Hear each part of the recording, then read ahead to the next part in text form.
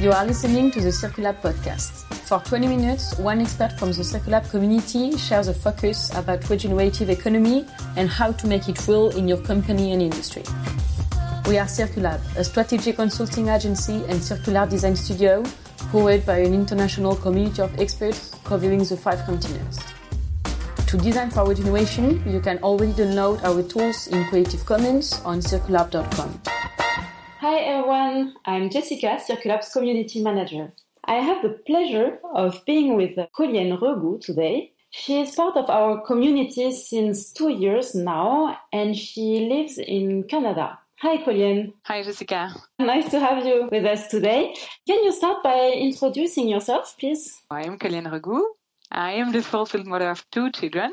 And as you mentioned, I live in Vancouver. It's in the west part of Canada. And with my company, Look for Loops, I enjoy optimizing the use of resources and designing out waste. And I'm doing that for and with businesses. That's super important for me. Okay. How did it all start? It probably comes from a mix of personal and professional stories. And actually, it makes me think about a few days ago, when I was sharing anecdotes with a friend, I understood that this mission is actually grounded in my childhood in Belgium. I was raised in a family where even an edible chunk from a half-rot apple will be saved for an applesauce. And I also have a handy dad who knows how to repair a lot of things, and a mother who will never throw away something, and certainly not a box that might be reused. So basically, without naming it like that, my education shows me how to extend the life and use of our planet's limited resources, and which is called, in our professional jargon, the circular economy. So that's the side of my personal story. But in my career, I came to circular economy through my previous experiences. So on one hand, in corporate social responsibility, and on the other hand, in implementing operational changes, thanks to sharing economy, and which is actually a big part of the whole circular process. So because of that, I have met so many inspiring people enabling various initiatives, and I still do. But I also have seen what I will call false good ideas, because it's one thing to deliver or even communicate something to your customer, but it's another thing to take responsibility of it for what is happening to it before it's on the market and after. And I really wanted to push that further. And it is why I care to optimize the use of resources, but also to have a close look at what kind of resource it is and how it answers real needs. If you take waste, for example, Band-Aids on waste doesn't solve the problem of the flow. So that's why I find it so interesting to design or redesign business models by taking all the system around into account. And it starts with little things as well. So that's my personal and professional driving force, if I can say. And I can also add something dear to my heart, I will say.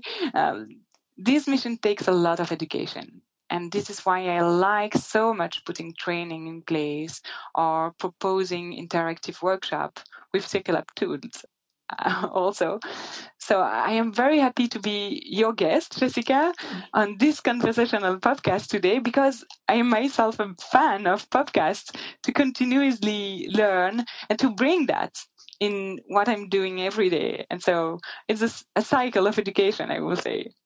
Wow, thank you, Collienne. Thanks a lot. So you just said that you're coming from Belgium. With your European eyes, how would you describe circular economy in Canada, where you are living now in Vancouver exactly?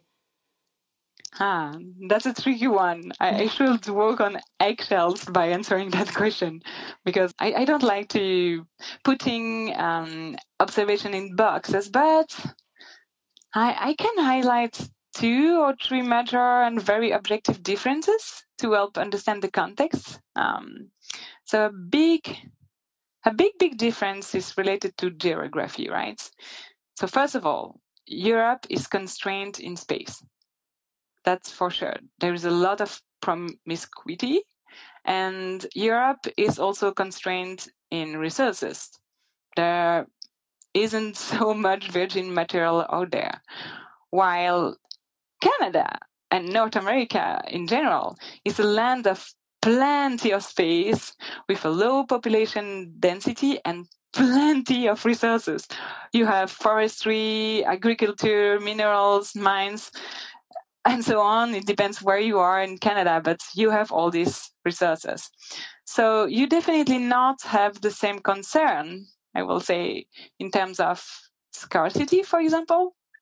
And in our modern society, probably Europe had to address some question, maybe I will say 10 years before Canada. So that's a big gap, and at the same time, it's inspiring. But there is something very, very unique in Canada, and I didn't know about that before coming here. We still have the First Nations. So today, after a long history of mistreatment and so on, there is a big work of reconciliation and acknowledgement of their value. And related to our subject of today, they have always incorporated the ecosystem into their way of living. So they were making circular economy ages before the Occidental society called it like that. So of course, the circular economy is a kind of a practical extension of concepts like cradle to cradle, performance economy, blue economy, biomimicry, industrial ecology, and so on. But the Canadian ancestral roots of circular economy is still alive thanks to the legacy of the First Nation. So I like the perspective of being able to learn from so many different experiences. And if we blend them with the North American entrepreneurial spirit, Canada is gonna to be very positively impactful. So yeah, that definitely. But there is another big challenge in Canada. I guess that will be my second point here. There is a lack of cohesion. When in Europe, the European institutions are acting as a framework. So sure, Europe is an old lady, and sometimes it's hard to make her move. I've worked with these European bodies, so different kind of projects, so I can testify of that. But at least there are intersections and jurisdiction collaborations bringing to a sort of alignment, which is mostly lacking in Canada as a country. And even if numerous initiatives are trying to take over, Canada is really huge, and is divided by 10 provinces and 3 territories, under which you have district and municipalities. So let's take Vancouver. So I am living in the city of Vancouver, which is one of the 21 municipalities of the Metro Vancouver area, and which is part of the British Columbia province. So imagine, from an entity to another, the regulatory landscape or the waste management, for example, is extremely varied and uneven. So you end up with a lot of nuances from jurisdiction to jurisdiction. So it's very complex, believe me. We need to build more bridges. And I should mention the World Circular Economy Forum as a sort of a flagship event for circular economy in Canada. It's an initiative from Sitra, based in Finland. But last year, Toronto, in the east part of Canada, was supposed to host this event. And I had the feeling that the circular economy conversation bloomed from there. And now I am confident that momentum is growing in Canada. Maybe could you observe or have some example of initiatives you could see in terms of circular economy?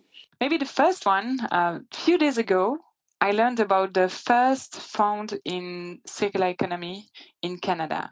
which is supported by Fondaccio in Quebec, so the French part.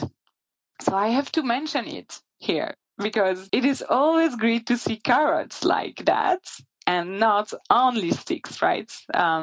Because there is bans and so on the way. But I really like to see that there is some support out there.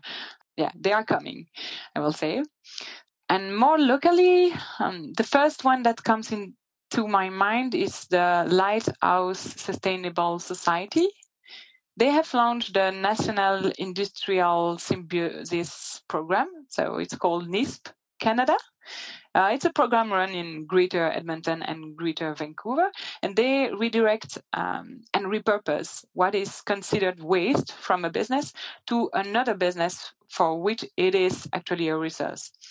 And now there are a lot on the BizBizShare in British Columbia. This is an online platform for resource sharing and it's free to use. That's mainly B2B initiative, but I would like to highlight some initiatives focused on consumer. Mm-hmm. Or I should say citizens, with the idea of that as customer, you are like a voter, right? So I like the initiative of Think Twice About Your Clothes. It was from Metro Vancouver campaign in 2019, I think, if I remember well. And they motivate people to reduce, repair, and donate and recycle clothes. And there are some online video. So if you don't know how to properly stitch a hole, for example, have a look at Think Twice because it helps to make clothes last longer. And I really like this idea. In the same perspective, the Lighter Living Initiative. This one is supported by the bank, Vancity, and the Think and Do Tank 1 Hertz. Lighter Living is also great because they open the dialogue on the impact everyone can do without using jargon, and I really like that. Another one. Starting this year, the Share, Reuse, Repair initiative launched the Shifting Consumer Project.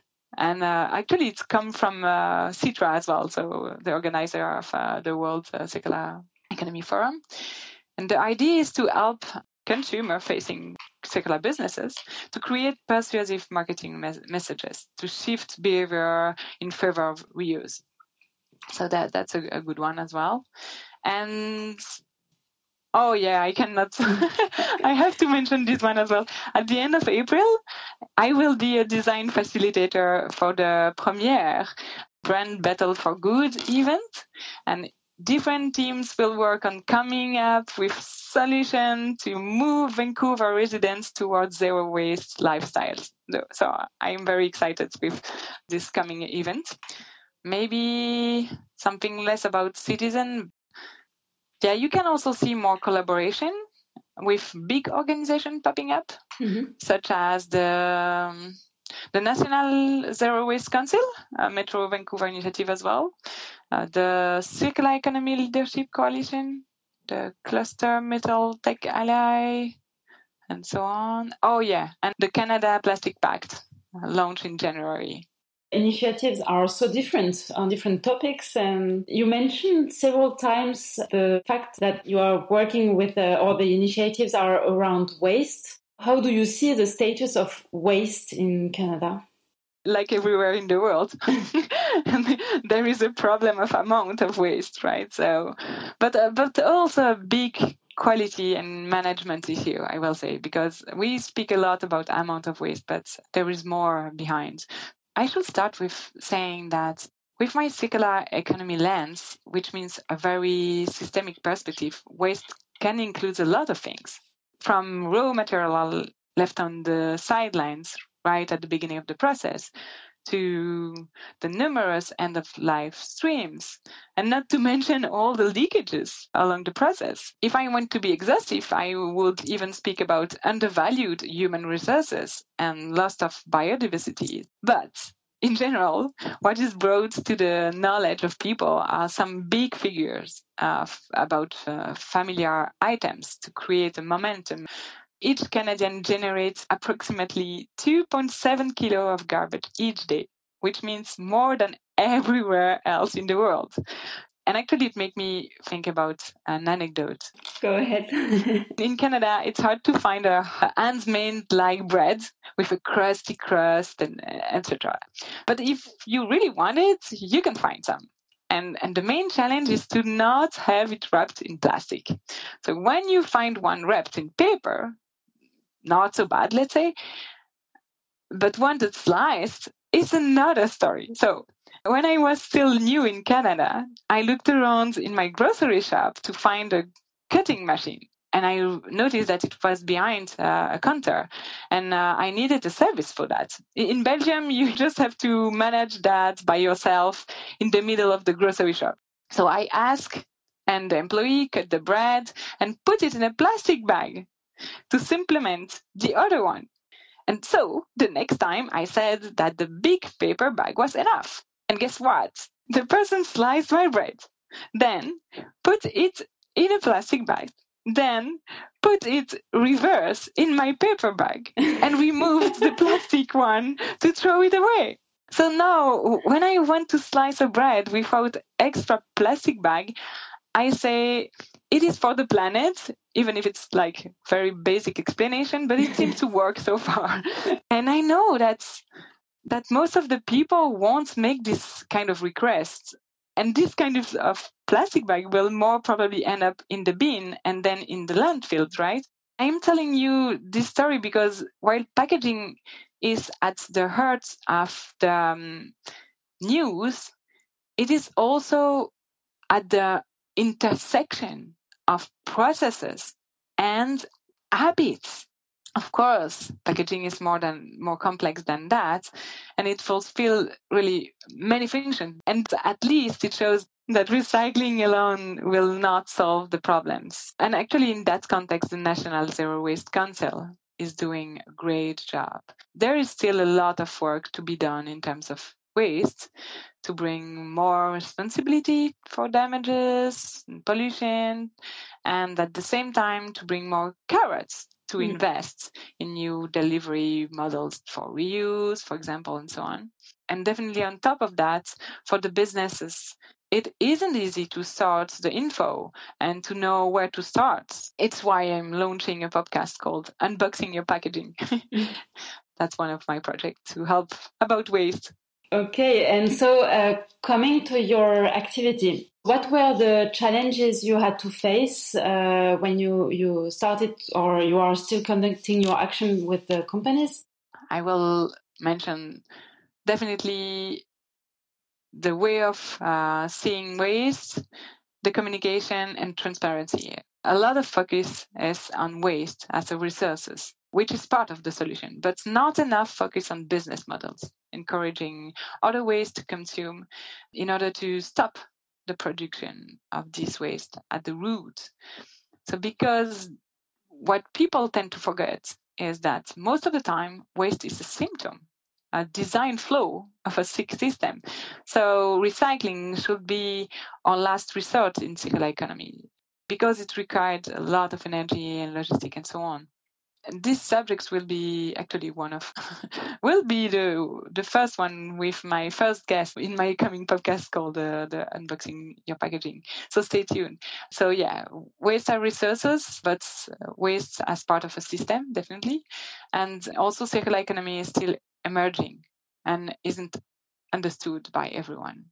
Some people even develop an allergy to all concept around sustainability. They're like, no, that's greenwashing and so on. So the hard job is to get them to try. That's where my interactive workshop with Circulab tools are great for that.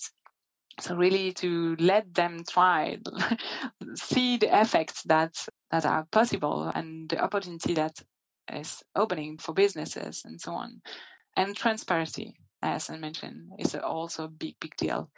How can business know that they need to rethink something if they are practicing the ostrich-like approach? They need a good diagnostic and clarity in communication because that's key to make great impact. So transparency and acknowledge that you are on a journey. That's a big, big thing.